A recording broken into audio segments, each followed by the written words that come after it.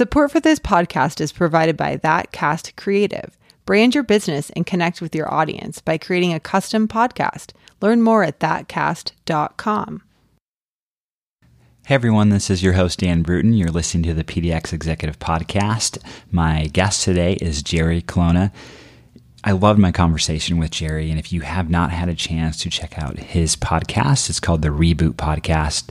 Highly encourage you to look it up. He records executive coaching sessions with founders and CEOs and other leaders. And a lot about what we talked in our conversation for this podcast was really, the shared experience of being a leader and how his work is helping folks become better people. And so his book is called The Art of Leadership and Growing Up. It's coming out June 18th. I hope you enjoyed my conversation with Jerry. Jerry, thanks for being on the podcast. Welcome to Portland. Thank you, Dan. It's great to be here. So I know you have your own podcast. You usually ask this question, but I'd love for you just to introduce yourself and talk a little about who you are and the work you do. Sure. My name is Jerry Colonna, and I am an executive coach, CEO of a company called Reboot, Reboot.io. And I'm the author of a book that's coming out in June, and I'm super excited about that. You've also been called the CEO Whisperer. I have been called the CEO and I've read articles. Mostly because I whisper. Yeah. And this man makes founders cry, right? That's right. So, That's right. So be prepared. Where's your tissue? Yeah. Well, kind of a little bit of background. You're a former venture capitalist. Right. So can you talk a little bit about, I know you had a firm with Fred Wilson, who he spoke at some of my events a long time ago. I'm a big fan of Fred. Can you talk about your work with Fred and how you made that transition to coaching? Sure. So I went into the venture capital business in 1994. I had a career in journalism, which led to a career in sort of management at that publishing company. And then I left that at really about 28, 29, and then went into venture capital. Launched one firm, CMG at Ventures, and was really unhappy.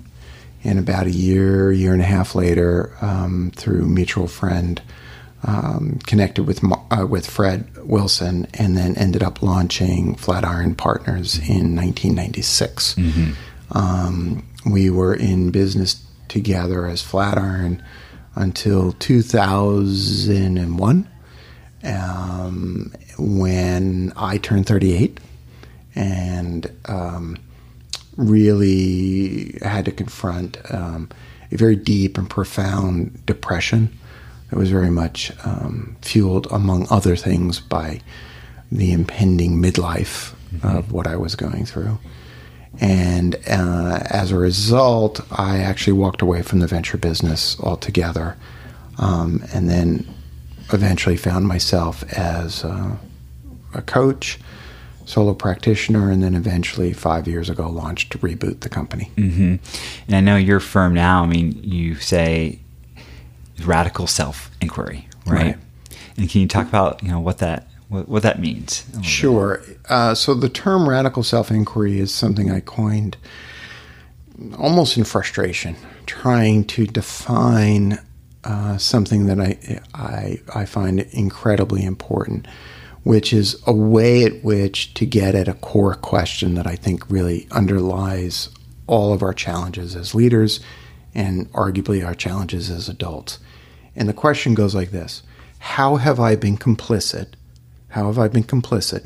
in creating the conditions I say I don't want? I say I don't want. And the structure of that question is really important, because I say complicit because I don't want people to feel entirely responsible, but to understand that they have kind of helped things along, if you will. And then the second half of that is this notion that I say I don't want to feel, in the case of a CEO, for example, completely stressed and feel like nobody can make any decision except me. I hate that, except that I like that, right? And that structure I find really interesting, And what I term as radical self-inquiry is the process by which the self-delusions are stripped away with compassion so that you actually start to see the underlying structures of your choices and your character structure. Mm-hmm. Well, I mean, the team you built at Reboot, and you moved, right? When you built it? Did you move to Colorado, or were you already there? Well, so I have three co-founders, Khalid Halim, Dan Putt, and Ali Schultz. And there are now, I think if you count the independent contractor coaches that are part of our network, about 25, 26 people. When we first came together, I was living in New York, and we had offices in New York. And then about a year later, I personally moved. Dan had moved from New York, but so we still continue to have a fairly large presence in New York, a very large presence in San Francisco, and of course, a large presence in Boulder. Yeah, great town. Great town. Portland's pretty cool too. It is cool. You said this is your first time here, right? It is, and I'm really enjoying it. Well, let's talk about the book. It's the title, if I'm getting it right, it's Leadership and the Art of Growing Up. Yeah, it's Reboot, Leadership and the Art of Growing Up. And it's June 18th. June 18th. Why write the book? And tell me a little bit about the I'm looking forward to reading it, but I mean, what spurred, you said, to write it? Would someone approach you, or is it just time? Well, and I tell this a little bit in the book, about 2 years ago, Hollis Heimbach from HarperCollins reached out to me via email.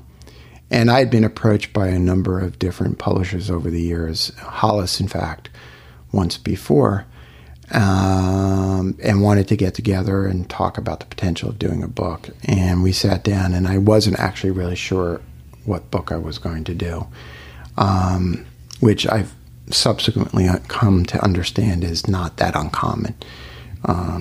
And as I started to write the book, it became clearer and clearer to me what the book was going to be. But that wasn't your question. Your question was why. I think that the answer to that lies in the same answer, or is related to the same answer of why do I do what I do? Mm-hmm. Why do we launch Reboot? And in a sense, leadership is really hard. People are hurting. People are hurting themselves.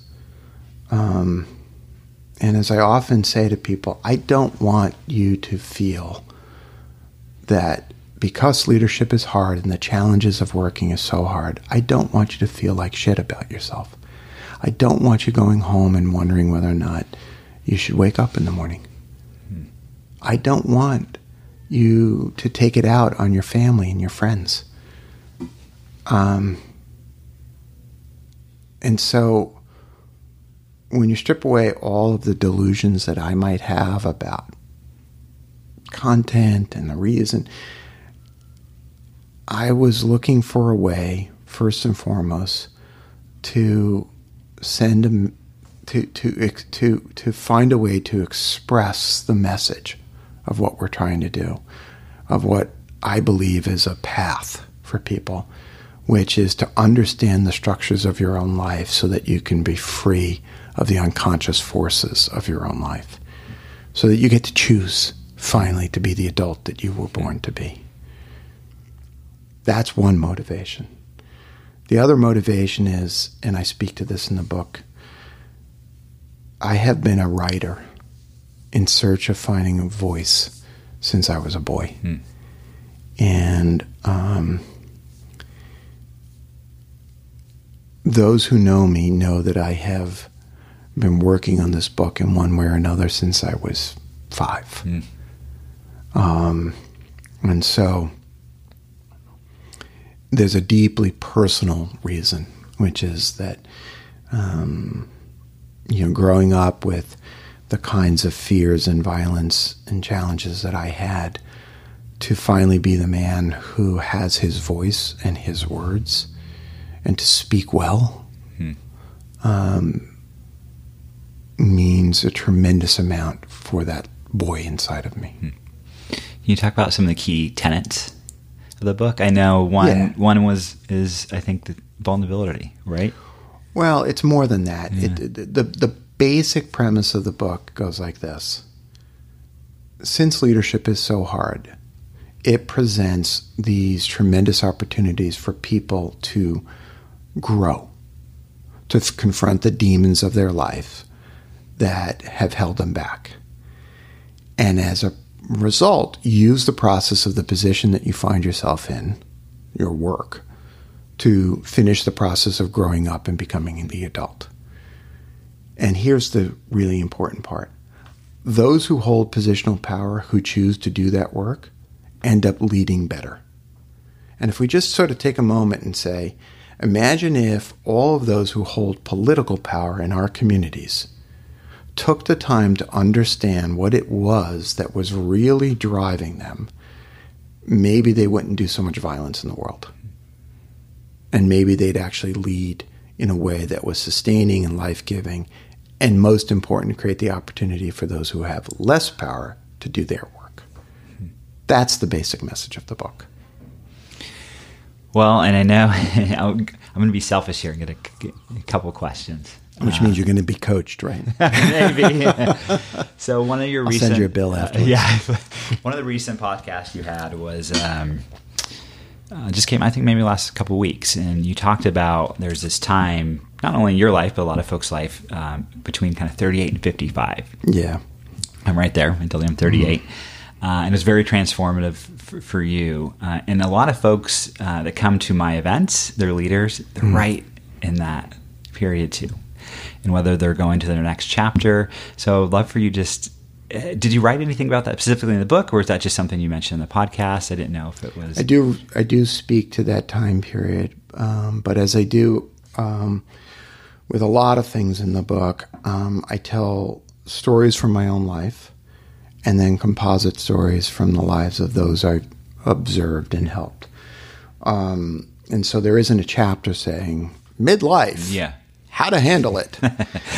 But I do speak to the experience of waking up one day and, as I often say about my own self, having that ennui feeling, that feeling of like, excuse me, I'm going to curse. Fuck, is this my life? This? After all that I thought I was going to be, this is what I go home and I have to confront.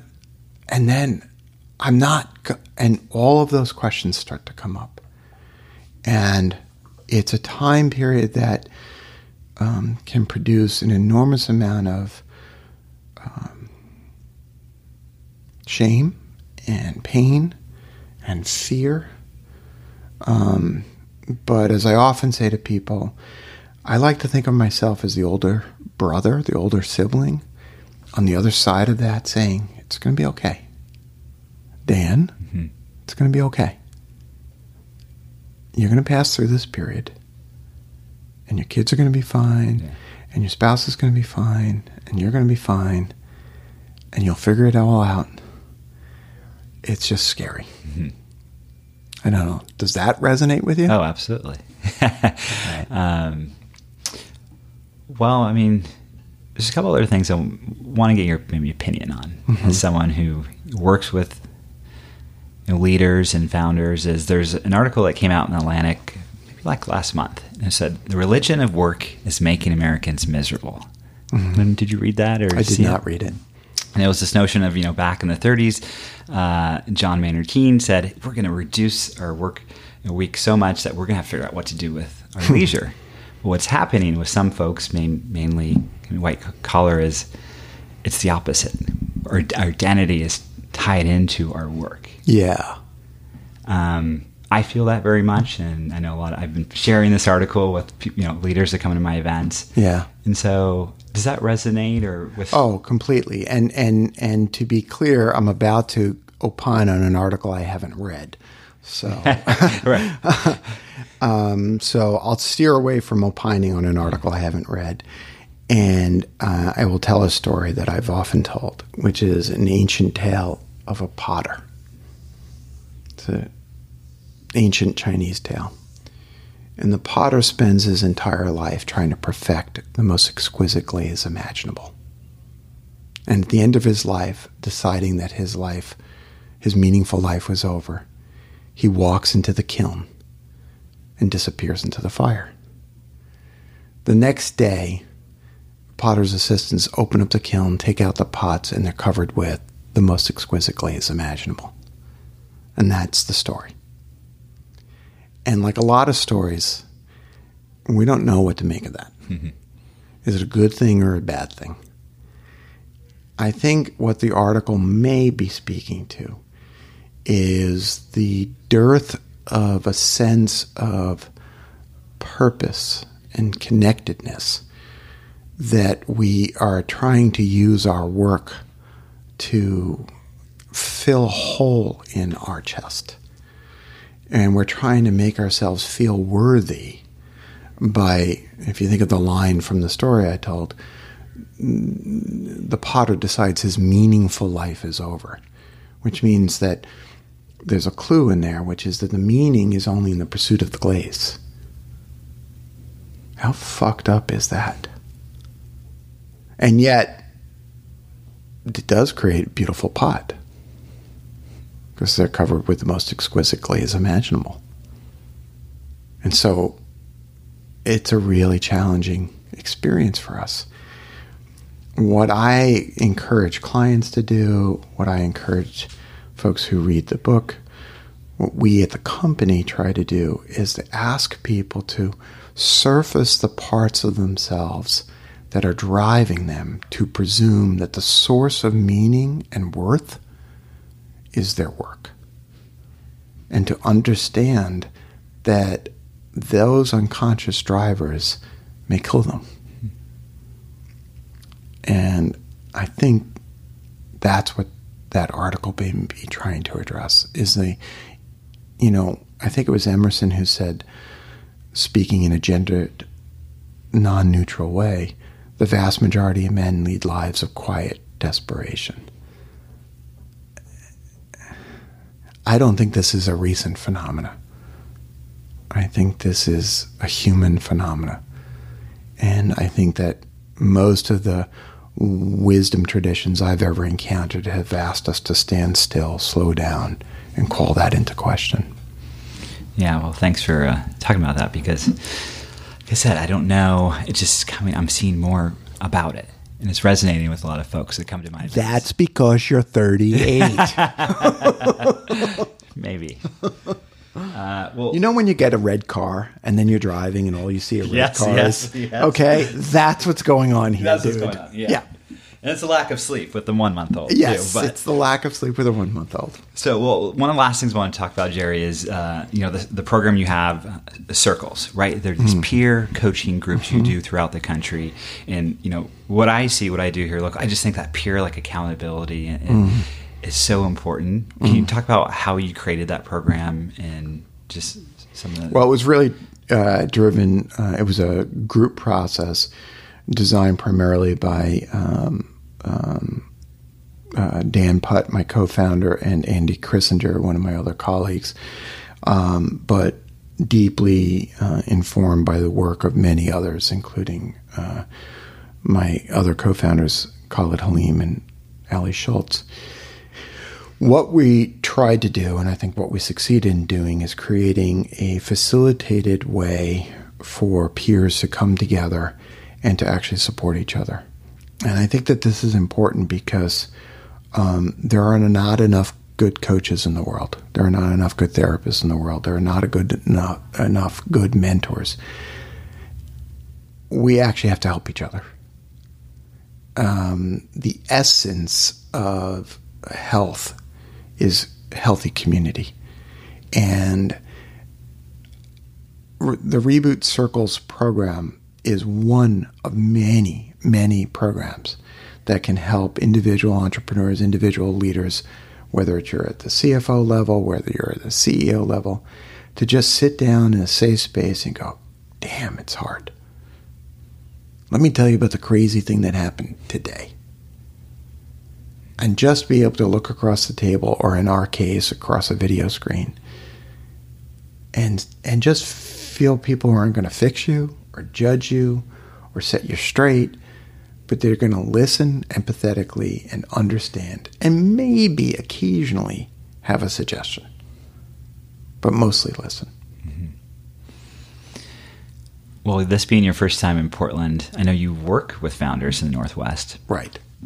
A lot of we talk about this podcast, just kind of the growth here in this area of founders moving here, coming up from the Bay Area.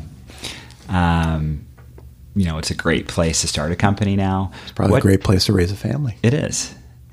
And so, do you just, in the work you do you have a sense of kind of what's going on here that maybe some of your clients... Well, to be clear, a number of the folks who are going to be at my book event tonight here at Cloudability are former clients or folks who have attended one of our boot camps. So I do feel like I'm going to be seeing a bunch of old friends, which feels wonderful. But a number of my colleagues have actually done a significant amount of work here in the town for a number of different local startups. It just happens to be my first time. Right. But I keep emphasizing the word first because I have a feeling I'll be back. Yeah, that's good. It's actually a pretty cool place to live. I can see that. Well, I'm jealous. You went on a 2-hour walk in Forest Park. I live here. I don't even get to do that. So. You will. Yeah, well. The baby will grow up, and you will be able to go for a walk again. Well, Jerry, thanks so much for being on the podcast. I hope you enjoy the rest of the time in Portland. Thank you, Dan. Thank you for having me. Thanks so much for listening to the show. I'm Dan Bruton, and you've been listening to the PDX Executive Podcast. Original music was composed for this episode by Levi Downey. You can subscribe to the show on Apple Podcasts